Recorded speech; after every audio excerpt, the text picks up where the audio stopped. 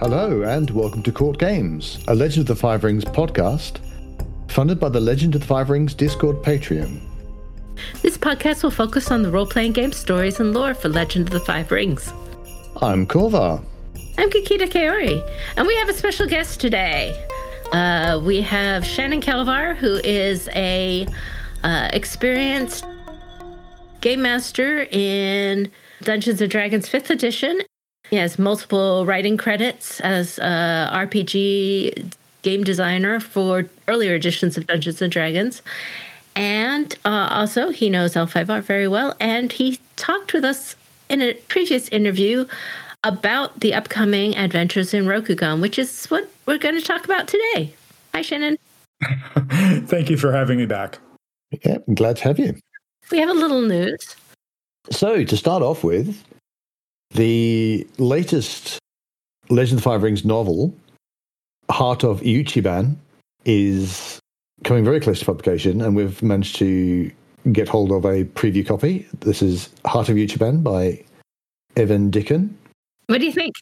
I liked like 90% of it, but I kind of, the ending wasn't what I was expecting, I think is my very quick review of it. Okay. But I really like the characters, and there are moments in there that I thought were really amazing, and I kind of almost want to see the anime version of. And it's just, it's one of those things where I can see why the ending is the way it is, but it wasn't what I was expecting. And that's pretty much it. But yeah, there's a lot of really interesting stuff in there. And like I say, it all depends on how the ending lands for the particular individual reader. But well, you can go ahead and pre-order that. It's available for pre-order at the Aconite website that has links to a variety of places you can pre-order it from. In addition, there is a preview article out on Simon & Schuster website. We'll have links to this in our show notes for the Game of 100 Candles, which is by Marie Brennan. And this is the sequel to Night of 1,000 Demons, right? Yeah, 100 Demons. 100 is apparently might be the theme, but I don't know how many more 100 things there are. But yeah, it's the same characters from 100 Demons. So the text for that was: two samurai risk their hearts, souls, and their very existence to stop an occult phantom from destroying the world in this stunning supernatural fantasy from Legend of the Five Rings. The demon-vanquishing samurai, Asako Sekken and Agasha no Isao Ryatora, are summoned to Wintercourt. Their exploits with the spirit realms have taken a toll on the pair, and the cut and thrust of Rokugani politics proves challenging. After being urged to share their tales of adventure, the Wintercourt guests begin to fall into a deep sleep from which they cannot wake. Fearing foul play, the Phoenix demand retribution, but Sekken and Ryatora uncover the hand of a supernatural trickster seeking entry to the mortal realm. The path to victory will risk their lives and the strange bond between them, but they must succeed lest something awful escape into Rokugan. And we all loved Night Parade of 100 Demons. Mm-hmm. So we're really looking forward to this. I certainly am. So, some news, but the big news, of course, is Adventures of Rokugan was out. I was able to play the Festival of 1 Million Blossoms, which was the little preview adventure. It was by Spooky, Robert Denton III, for Gen Con. And had a good time there. Got to play a courtier, so we got to see some of the new classes. And so we're going to talk about, some portion of that today with Shannon. Yeah, obviously this is a whole role-playing game core book, so there's a lot to it. So we're going to see how far we get, and so this might be a multiple-part examination, but this is not. I wouldn't quite say this is the new face of Rokugan or the new face of Legend of the Five Rings, but it's certainly a new take and a whole new audience. So I think it's very important that we do it. Right, and let's explore that, because this is a jam-packed book, okay? Even if I look at it in terms of a core book. I mean, this thing is huge, right? I'm not just talking about the number of pages, although goodness knows it's enormous and it's got beautiful art. But it also covers a huge amount of ground, creating entirely new ideas for how you might play in Rokugan and exploring new concepts mechanically. I mean, it's gigantic, right? And sort of when I'm reading through an RPG book, why do I say that? When I'm reading through an RPG book, I think about RPGs in kind of in a triangle, right? Right. On one side, you have toys. And a toy is something that gives you joy. And it's a tool for imagination, right? And if it doesn't give you joy and it doesn't spark your imagination, it's not a good toy for you personally. Somebody else might find it really nice, but it's not your toy, right? My kids, and one of them is 18 and the youngest is 14, still play with blocks. Sometimes they can come down here and they play with blocks. And that's awesome. They're telling stories. They're having fun with the blocks. The blocks are a toy. Yeah. Awesome. And they're probably going to shoot me if they ever hear that. No, they won't shoot me. But, I just embarrass them in front of the world. That is part of your job as a father. Well done. It is. Thank you. The second part is simulation, right? And this is from the 90s, right, where we wrote things like Nephilim, which was created to simulate European high magic. Why would you want to play that? Nobody did, as far as I know. I'm sure somebody did. They'll text me now. But the point being, these simulations are designed to very specifically represent a thing. Yeah. Not necessarily reality. Right. But sometimes a particular genre. A genre or an idea of a genre, right? And then you have the actual game. And games are kind of, you have resources, right? You have things you have actions you can take, and those resources and actions are used to manipulate a space, right? So if you think like a Monopoly board, which is a competitive game, I have my tokens that move around the edges of the board. There are rules about how that works. I have my money and I have my houses. In an RPG, I have my character, which tells me what actions I can take and my specific resources, right? I have the game rules that define some more actions for me. And then I have the space, typically a combat space where I'm trying to control the space, remove my opponents from the board. Does that make sense? Just as kind of you're trying to, you've got the kind of the dials and switches that are your character sheet and the game mechanics. Right. And you're wanting to have an effect on the game world, the scene that's in front of you, the elements that you've been told about by the game master. If they say that there's a door, you can open the door, you can close the door, you can do stuff to the door if that's what you want to do. If there are horrible monsters, if you've got spells, you can get rid of them that way. If you've got a sword, you can get rid of them that way. That sort of thing. That sort of thing. Yeah. I was going to ask, in an RPG, what would be the difference between the game and the toys? Well, that's one of the joys of RPGs, right? Because you could have a game that was about sailing giant chainsaws across the tops of trees. Right. Which was actually at Gen Con. And, that may bring some people a great deal of joy to have that kind of a construct. And then you have a whole set of games about that construct, right? Because there's a whole set of rules in that particular game about your giant chainsaw ship. And does it crash into the green sea? That's kind of cool. But that's a toy that brings you joy and its imagination. Okay, the imagination part is the toy. Yeah. Well, and ideally in an RPG, you find an RPG where the game sparks joy and imagination for you, right? My first experience of that as a player or as a game master, or I guess as a person who does RPGs, was actually with RuneQuest. I think it was 2nd edition, where I created over 200 characters just because it was fun. Yeah. Actually creating the characters, not even playing them. I've had a couple of games, but just making them can be fun. Yeah. It was a good time. That was a toy, right? It was a mechanical toy. On the other hand, you might have a fairly brutal, as somebody imagined, World War II game or World War II superheroes game. Now, are there really World War II superheroes? No. But you could create a simulation that tried to accurately represent bullet damage against bullet-resistant targets. Mm. And somebody might find that quite joyful. I have my own opinions about that, but for somebody, that might be a great toy. Yeah. I mean, I think a toy can be the whole idea of the game. Mm-hmm. A toy can be a particular sort of character. Yep. And a toy can even be a particular game mechanic. Sure.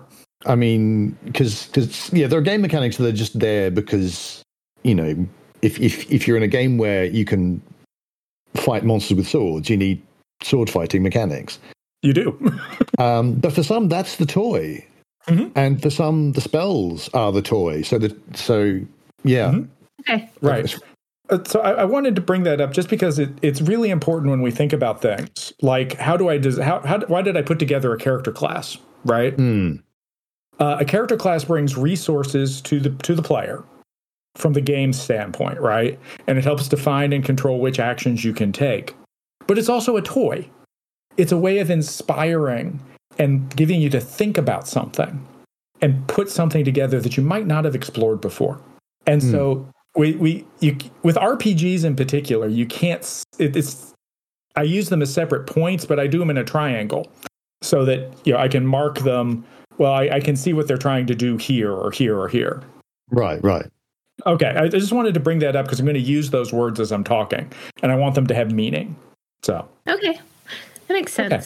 So as we dive into the book discussion, the first thing that you run into in the book is expansive introduction that kind of does a little bit of explaining the world to non-L5R players, because that's really the target audience of the book. And one of the things that has caused a lot of discussion on a lot of forums is how in this section the book addresses Asian stereotypes and various problematic tropes that have come up in the past for L5R and other Asian-inspired RPGs. I can say that some people are really happy about the changes in the discussion here.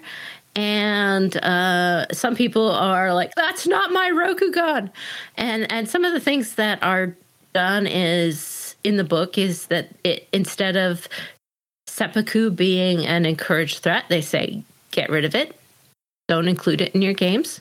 Instead of having honor being referred to much at all, they don't talk about that as a thing. And they've changed some of the, they don't have Burakumun, they don't have the separation of the social classes to the degree that L5R did. They have it more as, nobility and common folk. And they also include in the book more Asian cultures that are not Japanese. And they actively talk about doing certain things, changes made to address Asian stereotypes and stuff like, oh, heaven forbid, never do this with a Japanese accent or something like that. So I wanted to talk about that a little bit first. Mm-hmm. Yeah. Because it has caused controversy online. None of these changes come out of nowhere. One thing we do know is that there were at least 2 Japanese sensitivity readers. I would not be surprised if there were multiple additional sensitivity readers for other Asian cultural groups for this as well. All of the changes made are directly to address real and voiced concerns that have come up before with L5R in the past and other issues. Okay, so this isn't somebody making something up for I don't know, to get good boy credits or something like that. That's not what this is about. The other thing is that I've seen is like, well, we would never do it that way. We understand honor and seppuku and all these things. We can include it, so they should have it. Experienced L5R players who might be being very sensitive on these topics are not the target audience for this book. I am obviously not as big a part of the community, but I would say that point about target audience, which is the one that we brought up in our original discussion about this, is really very important. This book is not trying to replace the L5R of the roll and keep, right? Yeah. It is presenting a different view, but it's actually trying to do something very, very different, really. And it's trying to do so in a way that is accessible to the much broader audience of people who play other games. And specifically Dungeons & Dragons 5th edition.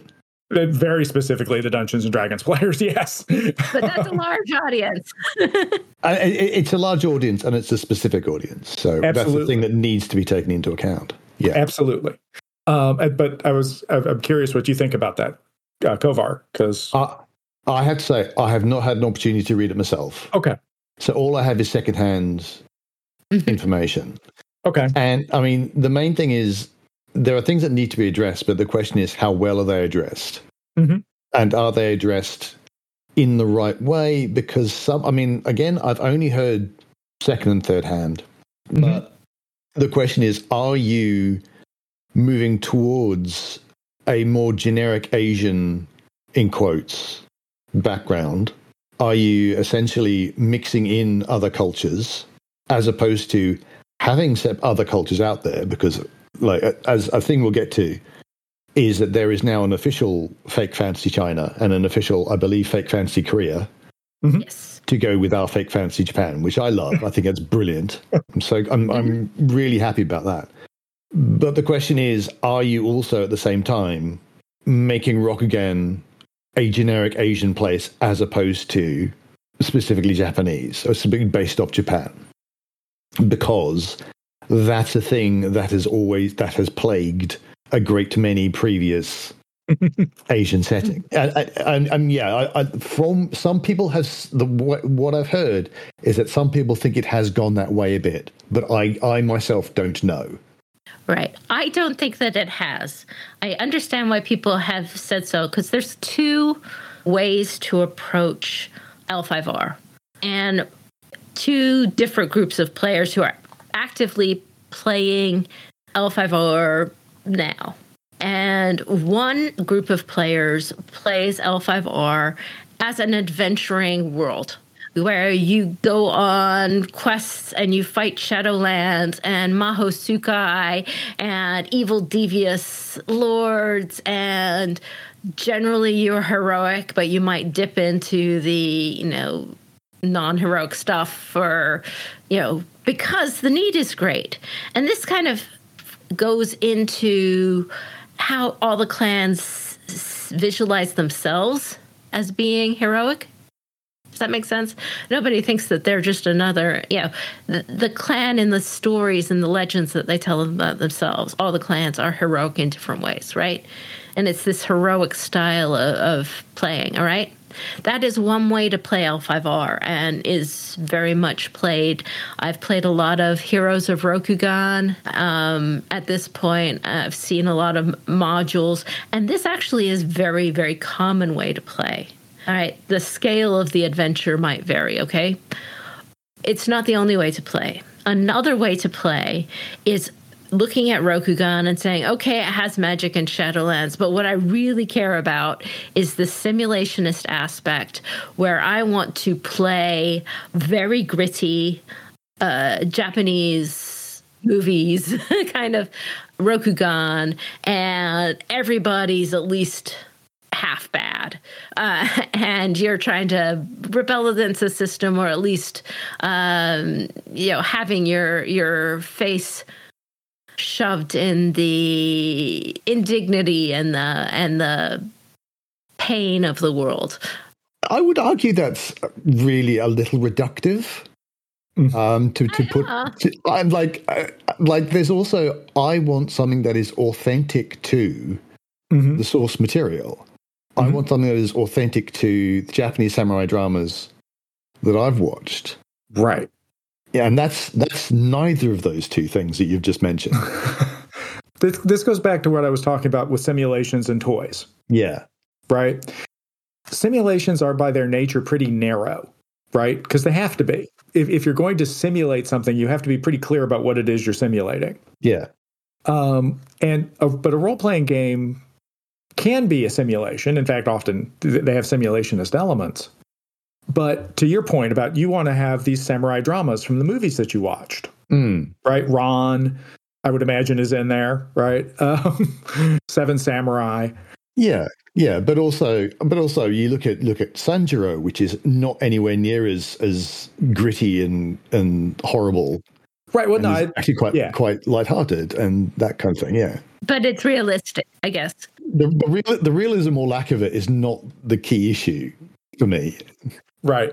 It's the question of whether or not you can simulate those scenarios and those conflicts in a way that is playable, right? Yeah. That has an I hate to use the word interactive because it means so many weird things, but that has an interactive exchange of actions, resources into the space and brings you joy in doing so. Yeah. So it's not like pulling teeth to pull off what you want to do. Right? You could do it in Champions. Yeah. If you wanted to spend like 12 hours figuring it out. And for some people, that's joy. The rest of us write other role-playing games. But no, your point is actually very valid. I guess that simulationist aspect, whether it's as gritty as I say, at least the hi, you are fighting giant oni and casting big spells and all of that is kind of downplayed in that. That could not necessarily. I mean, I can definitely think of examples where that is like there's. It's generally, I think, Legend of the Eight Samurai is what it generally is called, but that's literally a whole bunch of people fighting big, horrible monsters, including enormous centipedes. And all sorts. In that case, it might be leaning into the epic adventure thing. I'm not saying every movie is, but for some groups of players, they are much more into the darker world. I'm not saying you. I'm not saying every samurai movie is in that darker world, but it's a darker vision of the world. Okay? These two groups of players, one a more big adventure version and one a narrower simulationist, a bit darker world, are not the same group. And if you are looking to try and create really painful conflicts of honor and things that drive people to seppuku and losing the people, and some of the painful, and I don't mean this in a bad way, but painful, heartbreaking moments, push moments of story in an RPG, Adventures in Rokugan is not the game for that. Sure. It's for the big adventure aspect. It can still be kind of orthogonal to how well they are representing the world that they're portraying, and how well they're representing the cultures that they are claiming to be inspired by. Right. Well, what I'm saying is that some of the elements that these are being removed are needed, maybe, to get those to sell some of those darker simulationist stories, like seppuku. And so people who are looking to the game and saying, I can't run L5R the way I want to run it in this game because it takes them out, does not necessarily mean that Adventures in Rokugan is a bad game. It's just not the game for that style of playing L5R. That's what I'm trying to get at. So why take it out? Well, this is being targeted towards a different audience. That's not important for the kind of game that it's making, and keeping it in there encourages a less thoughtful approach to topics like seppuku and honor that you don't necessarily want to be encouraging this less thoughtful approach in your target audience of 16, 18-year-old new Dungeons & Dragons players. Okay. But I still think that doesn't mean that every one of these changes is necessary. Because I said, haven't read it myself. But some of that does not mean that every single one of these changes goes in the right direction. Absolutely. Right. Well, I guess But- I'm questioning what right is. It depends which one. No, because I mean, like downplaying Seppuku is just perfectly fine.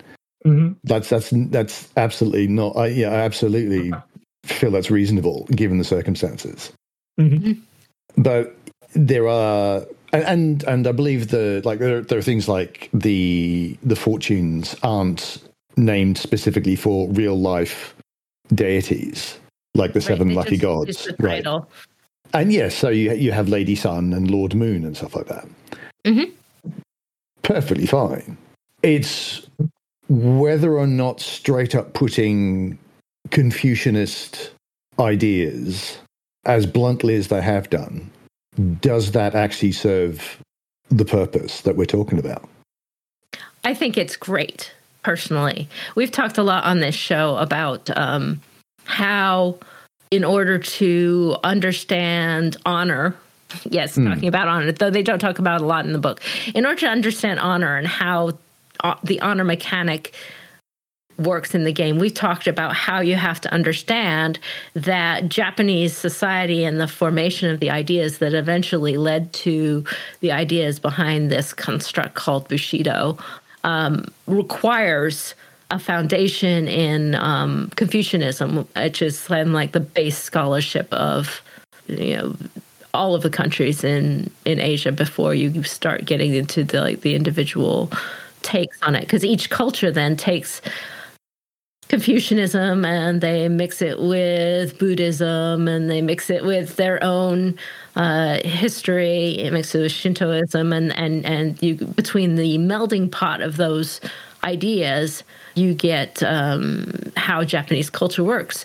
But in what they have done in adding Confucianism, they don't add it like saying this is Confucianism, but they do say. But they do add the concepts of things like filial piety, and say that this is a thing that the society values. And to do that, rather than say any of it is real life based, they say it's the Code of Akodo rather than the Code of Bushido with revisions by Kitsuki Emika. Yeah, but that's almost. What we're basically taking it's a random Kitsuki, Right. So, as someone who's actually read it, what are your thoughts? Because I really don't have an opinion or shouldn't. Well, I don't know if you should or if you shouldn't. You absolutely should. But I would say this as a designer of games and toys. I would actually look at the section immediately before it, which is called Themes of Adventures in Rokugan. And it says things like love, familial love, platonic love, romantic love, right? Heroism. Yeah. Devotion. These are themes. Okay, and now I'm going to get into the Code of Akodo. So this is the code that was written by the god king who created the warrior caste. Right? Okay, so this is his idea of what you should be doing with your life. Compassion, courage, loyalty, accountability, faithful friendship. So what I would do is I would line these two up and say, where do these come in conflict with each other? Where do these create in my toy the opportunity for there to be conflict and challenge and imagination? And then how does my game play into that? Because if I line these two up, I see lots of great places where these are going to fight each other. Right, where there's conflict within the game space. So I absolutely understand I appreciate the argument about bringing Neo-Confucianism into the discussion of the virtues of Bushido as articulated by a samurai fanboy grandfather. But I think as a game designer, I'm asking a different question, right? Yeah. Which is, how can I take these pieces, line them up, and create a toy that brings joy and interest and imagination to my players? Yeah. So I'm going to take it. I could do the same thing, right? Ambition. Here's one right here. It's a theme. One cannot control the circumstances they are born into, but they can, in most cases, force the hand of fate in their favor. Well, that's like Adventures in Rokugan on the 10, right? But now I'm going to take at random one of the virtues. Faithful friendship. Friendship is especially important to adventurers. The transient lifestyle, blah, blah, blah. Friendships are rarely without imperfections. So ambition versus friendship. Now I have a great dynamic tell for a story in my game. I could link that to a character. I could link that to a place and a group of characters. I could link that to, do you see what I just did? So I look at it differently. So you're saying that it's not just about the, code of the Bushido and we are imparting the, some piece of the lore of the world on the readers. Right. We're using this combination of these things to tell players and game masters how to tell stories in this world. Right. Because there is no honor value or glory value. So it's nothing like you're tied to that at all. And it's not trying to be a simulationist. This is like a storytelling tool. Well, this is part of the toy, right? This is, at its most basic form, part of the toy of a role-playing game, is this idea of a story engine. Where are there conflicts within my game world that generate of their own, if I just put the two pieces together, the three pieces together, they generate a story, right? That I can then play through as a game. And do those stories in those games, then create a simulation, which makes sense to me. And so I certainly, I guess I'd say I understand the point, the argument about Bushido or whatever. And I certainly and absolutely understand the question of whether we are accurately simulating an Asian, either a generic Asian or more specifically a Japanese Asian or a mythical Japanese Asian story, right? But I think of these more as pieces. They're tools. And those tools, in this case, I think are lovely, right? Because I don't even have to be an experienced game master to reach in here and go, devotion and sincerity. Yeah. How do I put those two together and make them bounce off each other? Yeah. Does that make sense? Yeah, and putting it as the code of Akodo and the revisions, it just makes it so that it's all in one capsule rather than taking a lot of time to talk about how they join together. I mean, we've talked about it and put it together sort of similarly, and how the history goes and what's in there, but it's never spelled. Those revision things are not really spelled out well. Especially how they can contrast to Bushido as written. And so what it does is it just simplifies it all for players rather than having it in three different sections. It just puts it all together in one. It does, but having it as a random Kitsuki does kind of snap the suspenders of disbelief for those of us who are longer term L5R players, because it's a little weird. I would have liked to have it be one of the kami, but or certainly much closer to when the Code of Akodo comes out. Yes. Yeah, that's a good argument. I could definitely see. I definitely wonder why they made it a Kitsuki. There's a certain we love dragon aspect in this book anyway. Yeah, I mean, honestly, it's the fact. It's not even that it's a Kitsuki. It's that it's some random person. Right. Right. I would say much the same if it was any clan. Maybe a lion person. I would. But if it's just some random person, and suddenly this becomes, a foundational philosophy that everyone pays lip service to. If it'd been either like you could even have had it these ideas were around from I can't remember the name of Fake Fantasy China. I do apologize. If those ideas had been around, and then the Code of Akodo is. Here are some ideas based off that. These are the things that I personally think warriors need to pay attention to. Anyway, we can go on about this for quite some time. We can, but So I don't disagree with you about the story. About necessarily disagree. I think we could figure out a story, but yeah. My point is that as a tool, right, putting these together is actually really helpful for the target audience. because think about the themes in a D&D game, right? It's more about ancient evils and points of light, of light, and all that good stuff, right? It's all fun. I run a lot of D&D games. It's fun, good stuff. But that won't necessarily help me tell a Rokugan game. Yeah. Right. Whereas this, I mean, I kind of just want to put these two on a spreadsheet and do a randomizer. Yeah. And they give me the themes, and some of them will give me the themes you were just talking about from the other stories, right? Yeah. From the samurai movies. They do. They're good for that. So that's kind of how I see it. There's the change itself, and there's how the change is presented. And sometimes those things can be at odds, and sometimes literally the way it is presented is what causes the problem. But however, I think we've spent quite a while on this one. Yeah, we've beaten this one down. Yeah. Maybe we should move on and talk about some of the. There is just one change one thing I want to talk about, which is the one big different thing about Adventures in Rokugan as opposed to Legend of the Five Rings is that you are playing adventurers. Yes. Right? And it's a big thing. And I think there's a little change I wish they'd made, which I think they were kind of saying they were going to, but it looks like they kind of haven't. And it's literally down to what year is this game set in? Because the reason why it is tough to do an adventuring party in Legend of the Five Rings is, why are the 7 clans who all hate each other working together, right?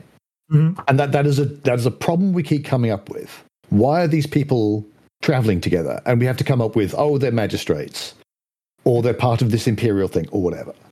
And and part of this is down to the card game. We always have to come back to this.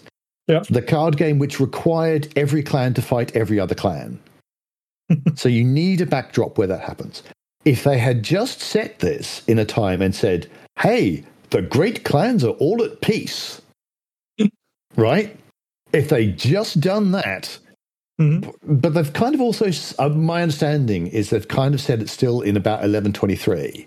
It's a slightly different world. That's the kind of thing. And I don't think enough has been done to make that clear. It's not in an era. Okay, how do I put this? Think of it more as a completely alternate timeline. Like FFG was an alternate timeline to the AEG timeline. This is its own completely alternative timeline. It's an alternative Rokugan. This isn't going to pick up where the old game left off. It's not going to be the continuation of L5R5E. It's its own parallel universe. Its timeline is very loose. Things that happened around the founding of the Empire are different in the Adventures in Rokugan timeline than in the L5R time. Not completely impossible, but different. And then the whole empire itself is slightly different. So it is not a xenophobic empire. It is not we have never seen a Naga in 1,000 years empire. It is not only the crab no Nezumi exists empire. You can have, in this version of Rokugan, a Nezumi walking down the street of a great clan city, and it not be a big deal. All right? There are foreigners who frequently are in the rest of the empire. They're rare, but they are there, and they're not just Ronin. They can be acting at all different levels of society, because while the Battle of White Stag happened, it did not, and caused a temporary blocking of foreigners. It didn't do it for all time. It just says the number of foreigners allowed in Rokugan since then have varied with, the ruler. Well, to say the literal line, because I'd have it here in front of me. This ban has been loosened and renewed over the centuries as political expediency of the day has dictated. And so there's no set time when you play in this world. So they can't say it's this time. The current year is referred to as 1123. So, but again, here's the difference in the audiences, right? For an experienced L5R player, even me, 1123 means something. Yeah. Right? For a new L5R player, an Adventures in Rokugan player, this reads very much like the timeline in Midnight, which I also picked up at Gen Con, or any of the other L5R or RPG books, right? Here's a bunch of prehistory and some interesting stuff that happened, and here's your current date, of which we are not telling you anything moving forward. So that's your story to tell. Here's a random number that's the year. Yeah. All their example things are from history, all different types. They have like do an adventure from this time or this time or this time, and like right. But there we go back to the audience, right? If you were just walking into this, it'd be 1123. Okay, whatever. But we've all been seeped in L5R lore. We know 1123. We know what the Battle of White Stag is. We know what its implications were. We know the Maw's attack. I mean, all of those things. They have very specific meanings to us, and to some extent, that twitch, right? That's you realizing your toy's a little different than you thought. But in this case, I would say it's not your toy necessarily just yet. Is that necessarily a good thing, though, to say we are not just aiming this at a different audience, but we are explicitly going to exclude the current audience? Is that smart? I don't think it does. I think that it's inevitable when you shift audiences that you're going to say things that one audience didn't like, right? I don't think they're deliberately choosing to exclude, but they're not necessarily including all of those other sensibilities because they're trying to do something a little bit different. Sure, but what if they'd chosen the year 1050 instead? I don't think it would matter. Well, exactly. That would be my point. So, but let's see here, 1050. I mean, open in front of me. Well, yeah. I mean, you know, they could have picked if the year is irrelevant, they could have picked a year that is actually irrelevant, as opposed to one that has relevance. Right, they could, but then now we're speculating, right? If they intend to do a series of campaign books, right, then with Day of Thunder, then they want to proceed from which is one of their strongest stories. So one would imagine they do.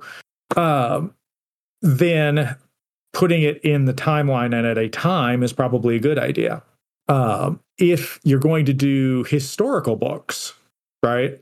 So now I'm going to do the Battle of White Stag as a campaign. Maybe it matters a little bit less. But that then goes back into our publishing schedule and thoughts about how we're going to build this product line that I don't think we necessarily know. Did that make sense as a statement? Mm-hmm. Yeah. Now, you could just completely redo all the timeline, but then you'd have exactly the same conversation. But the Day of Thunder wasn't 960. There is this thing where they seem to have tried to do two things at the same time and done neither well. That is I mentioned this was a big book. I wasn't kidding. And you are apt. They have covered a lot of ground here. And yes, some of it could have used a different focus, or were design decisions like we just talked about, that 1123, which we may not know. We clearly do not have insight into the intent. Mm-hmm. All we have is the result. And I would argue that it's not that it's not doing it well. I mean, what is the intent? It's an adaptation.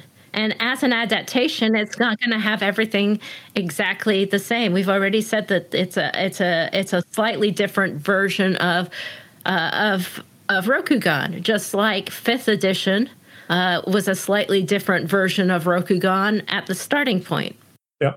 From AEG's version. It's still Rokugan. It still has lots of the same things, but it's styled to have a different agenda and focus for its adventures, and things are slightly different. Well, this is slightly different again, but not so different it's not recognizable. It just depends on how rigid you are about certain concepts being there, as opposed to being able to say, okay, this is an adaptation and things are slightly different in this version of the world. Boy, we've gone on this topic. Yeah, we have. Yeah. I haven't actually talked about the actual game at any point, so we probably should do that at some point. Because I wanted to get through. This might end up being more episodes, but we can at least get through our what we were going to say today, and maybe it'll make 2 episodes instead of 1. So. Well, but let's actually, because let's play with that idea just a little bit, right? Because actually, this idea is right into why are there so many freaking species in Species of Rokugan, right? You can play a Naga, a human, Nezumi, Mozoku, which are demons, right? They're demons. They're good guy demons, sort of. Sort of. Well, they're bureaucrats, right? They're bureaucratic demons. You can play a specter, a spirit of the dead. You can play a Tengu.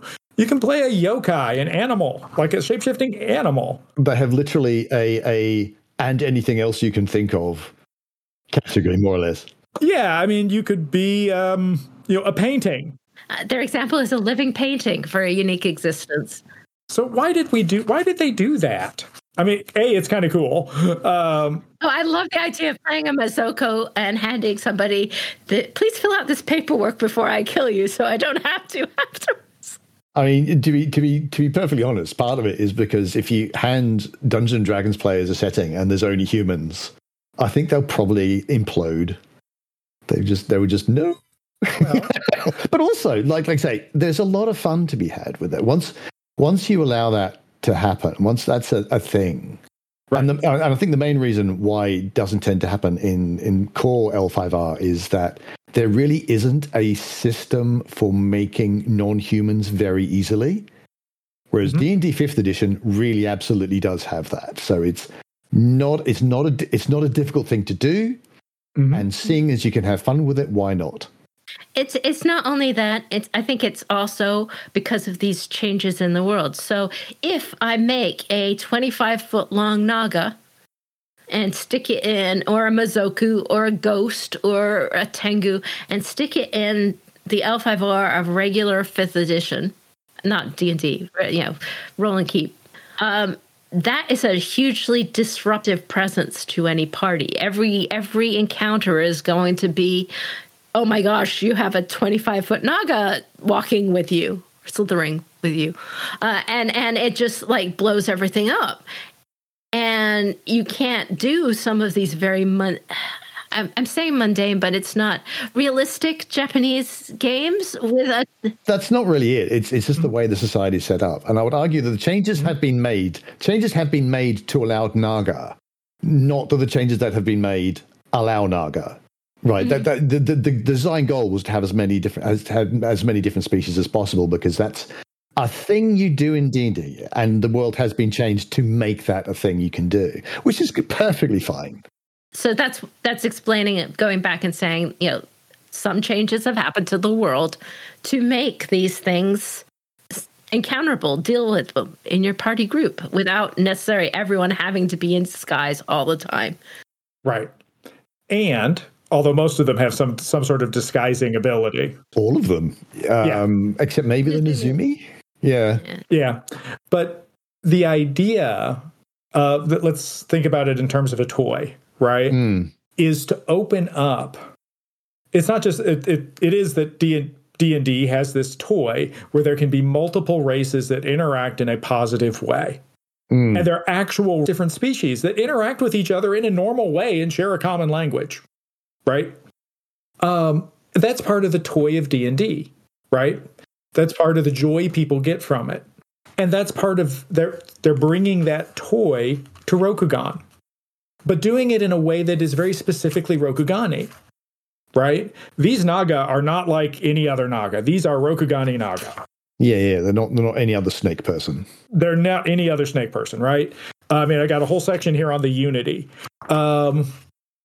These Nezumi are really not your average Ratman, right? I mean, these are described in very, very specific Rokugani terms. And same for all of them, including ghosts and everything. These are, going back to your question, are we still Rokugan? Well, or are we some sort of generic? What are we here? These are Rokugani. I mean, the language here is taken directly from other Rokugani supplements.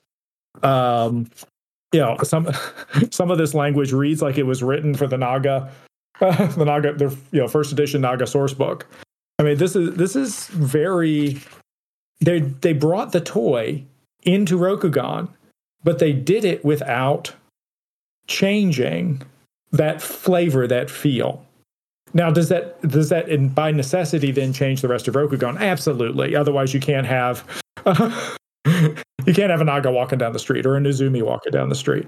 But you can still keep the lore and the ideas, the language. It's a very small change, I guess. It just has big implications. It has huge implications to the structure of the toy. If my toy is a Edo period court drama where the constraints of honor are constantly crushing me, my Naga's got nothing to do with that.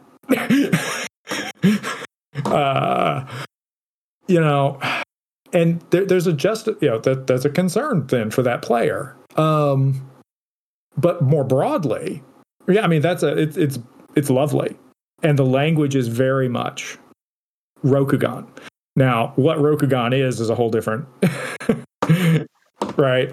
Right, but all of the things except the unique existence, which by definition is unique, are from materials that have been created for Rokugan in the past for different things, or a little bit added from Japanese mythology to expand it, but it's all been in one source book or another throughout the past.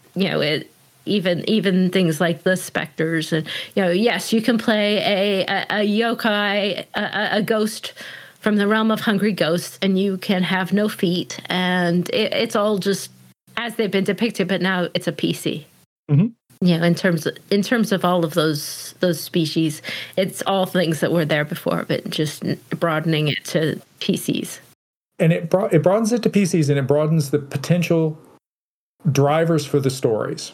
Right? Again, back to it's part of a toy. So my stories as a Spectre are different than my stories as a living human, or different than my stories as a Mozoku. And that then goes back to the little thing I did where I compared the themes and the ideals of Rokugan from the Code of Akodo and the teachings of Sensei and the Book of Five Rings, but it's all there. That gives me another layer of intersection. How does a Mozoku deal with a question of a conflict between loyalty or accountability, because they're accountable to their actions, and exploration? They have to do something new and different. That then creates just more opportunities. Did that make sense as an approach? Mm. Did you have any other questions or questions since we read it, Govar? No, I think we've done a bunch of covering of it. Yeah. Okay. So I wanted to give a call out to Fortune and Strife, our affiliated actual play podcast. We're coming back very, very soon, so keep your ears out for that. Our content is funded by the Community Discord Patreon, which supports our editing costs, as well as our website, where you can store and see longer-term information. For our Patreons, we do try to have special bonus content like Adventure Seeds, early access to Fortune and Strife. So, as I said, that's coming back, and other things as we think about them. Online, you can find us at our website, courtgamespod.com. On Twitter, we are twitter.com/courtgamespod. And you can find us on Patreon if you want to support us and what we do. Our Patreon is at patreon.com/courtgames. But that's it for this week. This is Kikita Kaori. May the fortunes favor you. And I have been Korvar, and until we meet again, keep your jade handy.